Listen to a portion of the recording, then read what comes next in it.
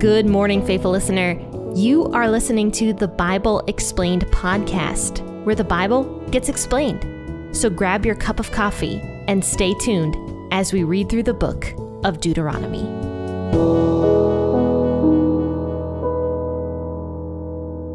Hello and good morning, faithful listeners, and thank you for tuning in to the last episode of Season 5 of the Bible Explained podcast. So don't forget, on Monday I will be taking one day off from the podcast just to switch over to Season 6.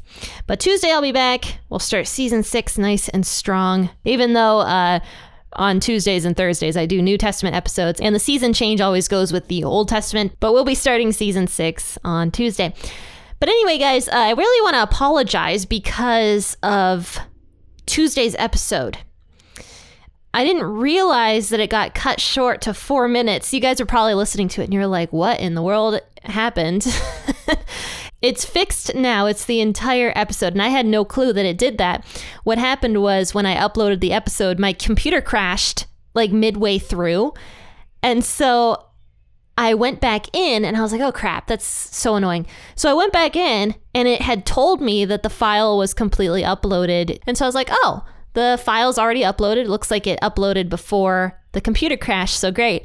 So what I didn't realize was that it had only uploaded 4 minutes of it, because I've never had that happen to me before. But anyway, so I'm really sorry about that, you guys. The full episode is up. If you didn't get a chance to listen to it completely and you only caught the first 4 minutes, the entire thing is up now. You can go back and listen to that. So I'm very sorry about that, you guys. So anyway, yeah, today's the last day of Season 5. So we're going to read the last chapter of Deuteronomy, which is Deuteronomy 34. And it's a very short chapter. It's only 12 verses long. So I'm going to read the entire thing today. And as I always do, I'm going to be reading out of the WEB version of the Bible. But today is a very special day to all of you guys who have been listening into the podcast completely so far, because this is the 5th book of the Old Testament that you will have read completely through. So congratulate yourself, because it's honestly a huge milestone to have gone through the first 5 books of the Old Testament, because they are very difficult books. And even pastors sometimes don't want to tackle some of the books that we've been reading through, like Leviticus. But you guys are troopers and you've made it all the way through. And honestly, I liked the book of Leviticus. It was quite fun. And same with this book of Deuteronomy, which is basically a retelling of Leviticus. So that's super awesome that you guys have made it this far and have listened to the first 5 books of the Old Testament. So celebrate by grabbing yourself a cup of coffee this morning, or also a cup of tea. And let's go ahead and finish up Deuteronomy today by reading Deuteronomy 34, the entire thing, verses 1 through 12. I'll be reading out of the WEB. Moses went up from the plains of Moab to Mount Nebo, to the top of Pisgah that is opposite of Jericho. Yahweh showed him all the land of Gilead to Dan, and all of Naphtali, and the land of Ephraim and Manasseh, and all the land of Judah to the western sea, and to the south, and the plain of the valley of Jericho, in the city of palm trees to Zoar. Yahweh said to him, "This is the land which I swore to Abraham, to Isaac, and to Jacob, saying, I will give it to your offspring. I have caused you to see it with your eyes, but you shall not go over there." So Moses, the servant of Yahweh, died there in the land of Moab, according to Yahweh's word. He buried him in the valley in the land of Moab, opposite Beth Peor, but no man knows where his tomb is to this day. Moses was 120 years old when he died. His eye was not dim, nor his strength gone. The children of Israel wept for Moses in the plains of Moab for 30 days, until the days of weeping in the mourning for Moses was ended. Joshua the son of Nun was full of the spirit of wisdom, for Moses had laid his hands on him.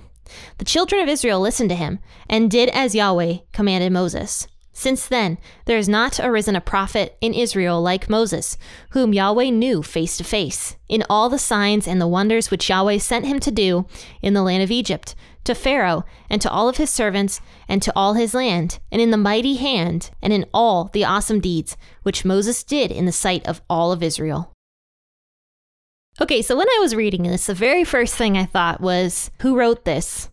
Because how could Moses have written this if he was dead or dying?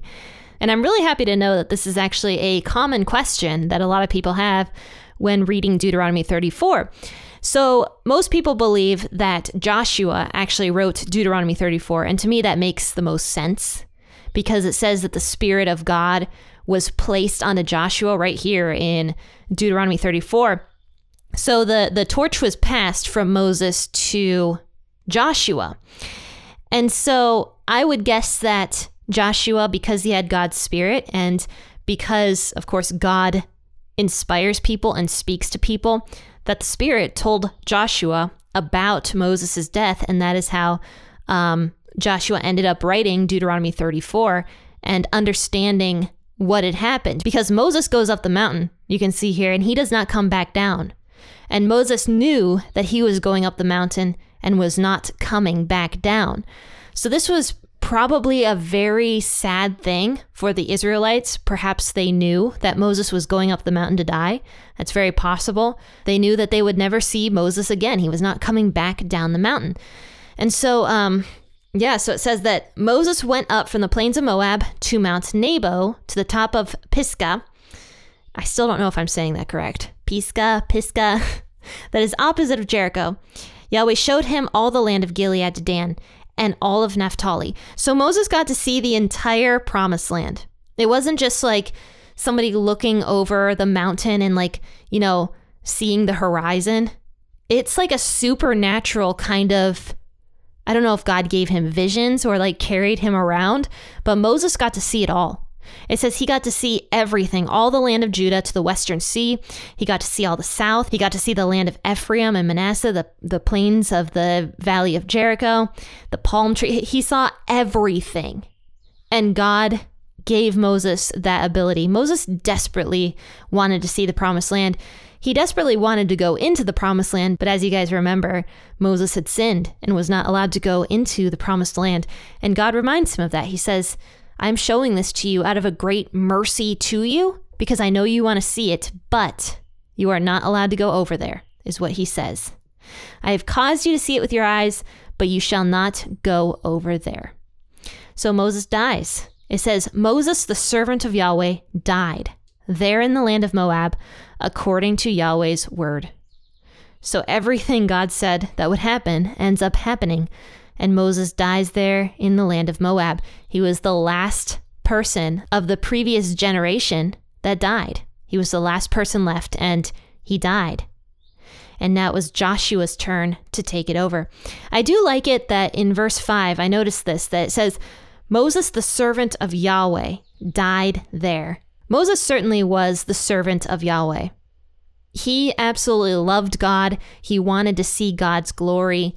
He was a sinner like everybody else, but he really tried to follow God to the best of his ability. He tried to be a servant of God to the last of his breath. And he was. That's how God tells the author of Deuteronomy 34 to write Moses down as. He was the servant of Yahweh. And he died there according to Yahweh's word. So God buries Moses in the valley in the land of Moab opposite of Beth Peor, but no man knows where his tomb is to this day.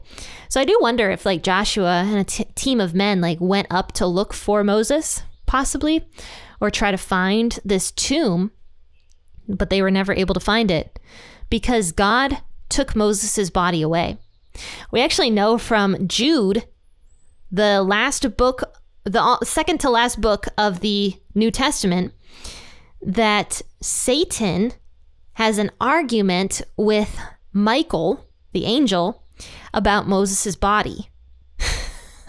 And we don't know why. We have no clue why Satan was arguing about Moses' body with Michael, the archangel, but that is recorded in scripture, that there is an argument that broke out between basically the demons and the angels over Moses' body. But we don't know why.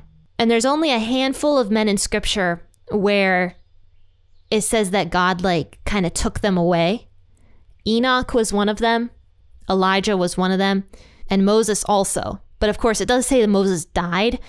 But Enoch and Elijah, it never says that they died. They were almost raptured away. But regardless, all three of those men were the ones that God took special care of them when they entered into heaven. Those three specific men. I don't know why, Perhaps God had a special plan for those three men specifically, for their bodies. We don't know. But all of this is kind of a mystery, and we're never really going to know the answer about why God specifically buried Moses, why he didn't want anybody to find the body. We don't know. It's a mystery that only God knows. So it says that Moses was 120 years old when he died. And this is something I didn't realize until just now. I was saying earlier that, Moses was probably feeling very old. But I was wrong. It says he was not feeling old at all. It says his eyes were not growing dim and his strength was not gone. So Moses was the fittest 120-year-old man you will ever meet. God sustained him till the very end. He wasn't going blind. He wasn't going deaf. He wasn't struggling in any way. He was fit and healthy, it says, until he died at 120 years old. And I find that really cool. It kind of just shows how much God sustained the Israelites in the wilderness. Not only did he sustain the clothing and the shoes they were wearing and give them food and everything else, he sustained Moses' strength so that Moses was able to live to a ripe old age of 120 and still lead the people of Israel, as much as he needed to. God sustained Israel in so many ways with their leadership, with their food, with their clothing, with everything. And now God is continually sustaining Israel, not through Moses anymore, but now through Joshua. It says, Joshua the son of Nun was full of the spirit of wisdom, for Moses had laid his hands on him. So there you go. Joshua was full of the spirit of wisdom. I've been noticing recently in scripture how many times the Holy Spirit is given a different name than the Holy Spirit. Right here, it says the Holy Spirit is called the Spirit of Wisdom. And in the New Testament, we are talking about how Jesus calls the Holy Spirit the Spirit of Truth. So the Holy Spirit is a counselor. He gives wisdom. He gives truth. He gives knowledge. And so anybody that has the Spirit living inside of them is going to have that access to God. Paul says something like, the same Spirit that is living inside of you is the same Spirit that raised Jesus from the dead. That is what is living inside of you. If you are a Christian and if you invite the Holy Spirit in, it's that same Spirit that raised Jesus from the dead is living inside of you.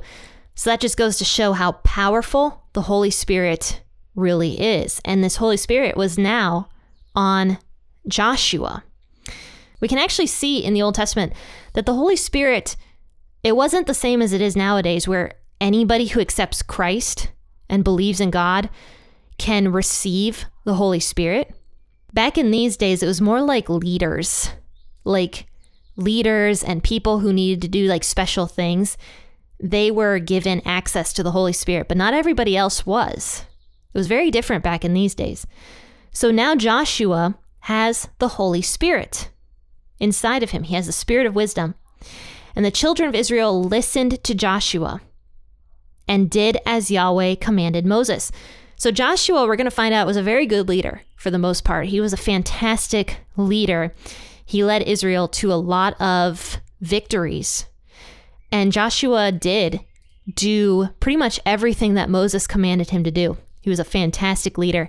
And so God was sustaining Israel, not through Moses anymore, but through Joshua, who had the Spirit of wisdom or the Spirit of truth on him. So it says in verse 10, whoever wrote Deuteronomy 34 gives this really beautiful ending to Moses' life. He says, since then, there has not arisen a prophet in Israel like Moses, whom Yahweh knew face to face, in all the signs and the wonders which Yahweh sent him to do in the land of Egypt, to Pharaoh and to all of his servants, and to all of his land, and in all the mighty hand and in all the awesome deeds which Moses did in the sight of all of Israel. So it's kind of a beautiful way to end Moses' life, was by saying there was nobody else quite like Moses. Now, of course, we know that Jesus was like Moses, actually. It is stated that there was going to be another prophet that came similar to Moses. But at the time that Deuteronomy 34 was written, there was no other prophet like Moses. And there wasn't going to be one for many, many years until, of course, Jesus came and was like the prophet Moses, in a sense, where he spoke everything that God wanted to speak through him. And it's actually scriptural. There are verses that say that Jesus was, in fact, like Moses in many capacities. Now, of course, Jesus was God. Moses was not.